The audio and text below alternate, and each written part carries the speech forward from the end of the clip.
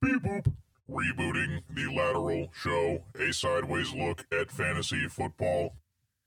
Ladies and gentlemen, it's the Lateral Show. Fasten your seatbelts, because here we go.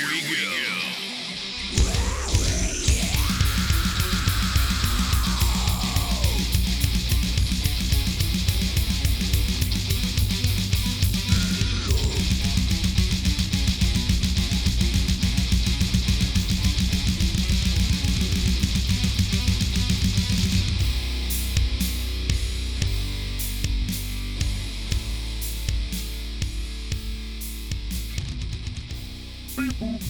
Yeets and greets. It's the Lateral show with your hosts, Herms and McLateral. Beep boop. What is up, everybody? Welcome back to another edition of the Lateral Show, a sideways look at fantasy football. My name is Herms on Twitter at HermsNFL, and this is a preview of the 2022 Week 14 Waiver Wire. Now, before we go any further, I got some housekeeping notes that I have to address at the top of the show.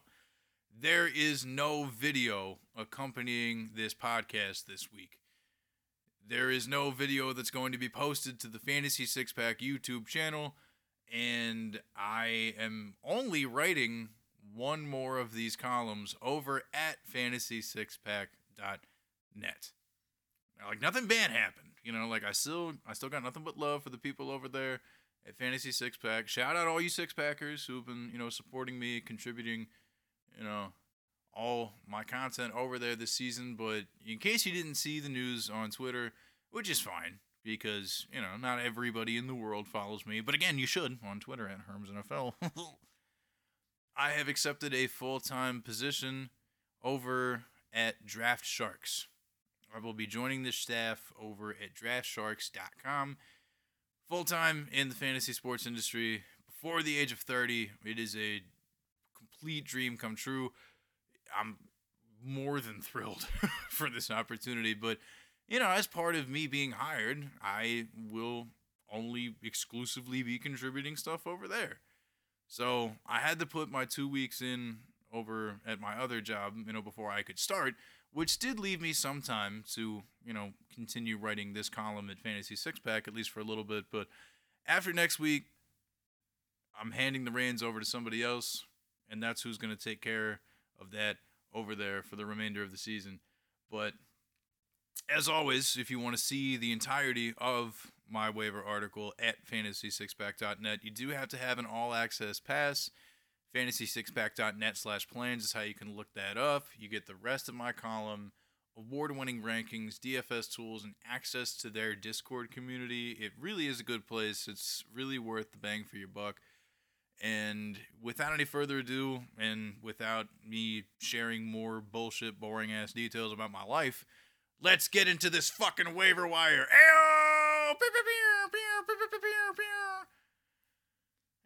I gotta be honest, if you really need, big help on the waiver wire this week, you are low-key fucked. One of the things that I've referenced behind the paywall in the article, and I'm not gonna give everything away, because, I still gotta, keep the integrity of, the whole paywall portion, make it worth your money thing intact. But, dude,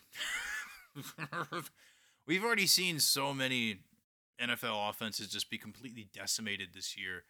And not only not just any old offenses either, really good offenses that we were relying upon heavily for fantasy purposes. I mean, with Jimmy Garoppolo breaking his foot on Sunday against the Dolphins, I don't think Brock Purdy is going to be able to support fantasy relevant, output for Deebo Samuel, Brandon Ayuk, George Kittle, and Christian McCaffrey. So, now that's going to be an ambiguous mystery. And then, the other example that I used staying in the NFC West was the Rams and everything that's happened this year between their offensive line just being garbage and, Matthew Stafford with his concussion issues, and now also, the spinal cord shit that he's dealing with. I mean, damn. Pulling over the car real quick. Actually, skirt.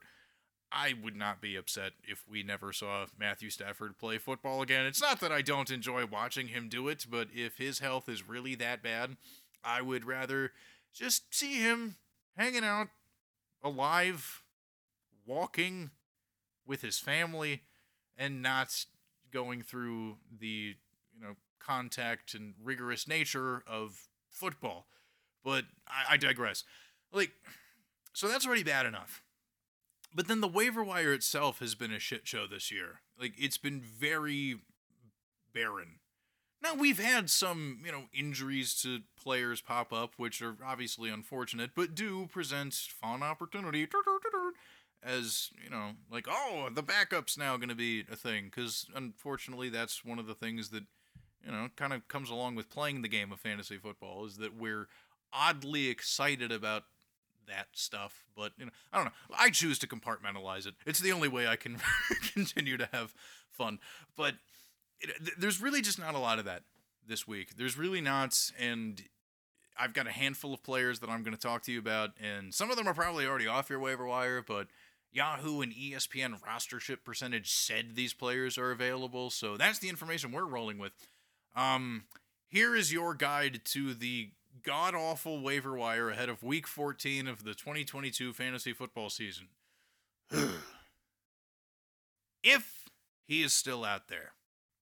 Rookie running back Zonovan Bam Knight of the New York Jets now has 226 scrimmage yards through his first 2 career NFL games in relief of the injured Michael Carter. It's rare that we see undrafted rookie running backs just come out of nowhere and produce like this.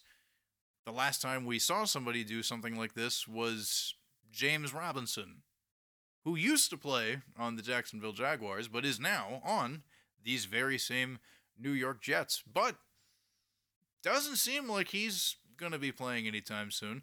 He hasn't really been active or part of anything. So if Michael Carter continues to be absent, or even if he's not, I think Zonovan Knight does have some fantasy relevancy. I mean, obviously he has more if Carter continues to miss time, but even if he doesn't, no disrespect to Ty Johnson, who has done well over these last couple games, but if all 3 of those aforementioned players that I just got finished talking about are healthy at the same time, the 2 that I would feel the best about would be Carter and Knight.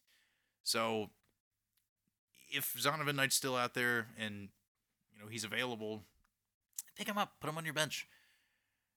Let's stick with the rookie running back theme and talk about James Cook, who had a combined 20 touches on Thursday Night Football against the New England Patriots, and I believe finished within the top 12 in Week 13 in PPR scoring among all running backs.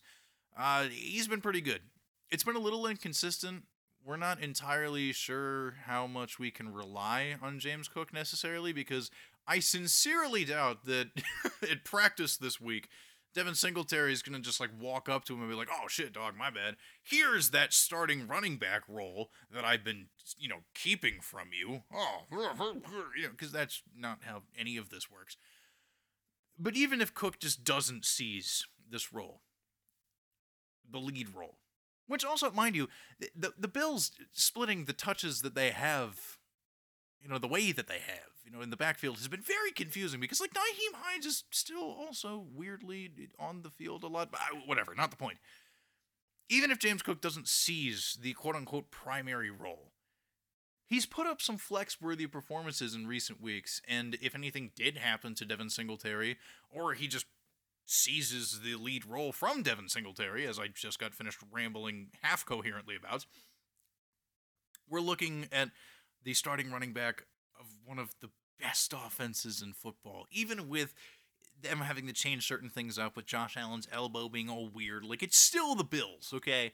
We're still the Buffalo Bills that we're talking about. So definitely take a look at him for sure. And then, to put a close to the arc on the rookie running back thing, although DJ Dallas isn't a rookie running back, but Ken Walker is, and he left Sunday's game against the Rams with, I believe they're calling an ankle injury. Didn't look that good. He's probably going to miss some time. It definitely sucks, for sure, but after Walker left the game, Pete Carroll and the Seahawks trusted DJ Dallas with the lead responsibilities, giving him 10 carries before he also left with an injury of his own, but based off of all the information that I have available to me, they're not calling that serious. So if Ken Walker misses time, DJ Dallas is going to be the presumed lead back in the Seattle backfield.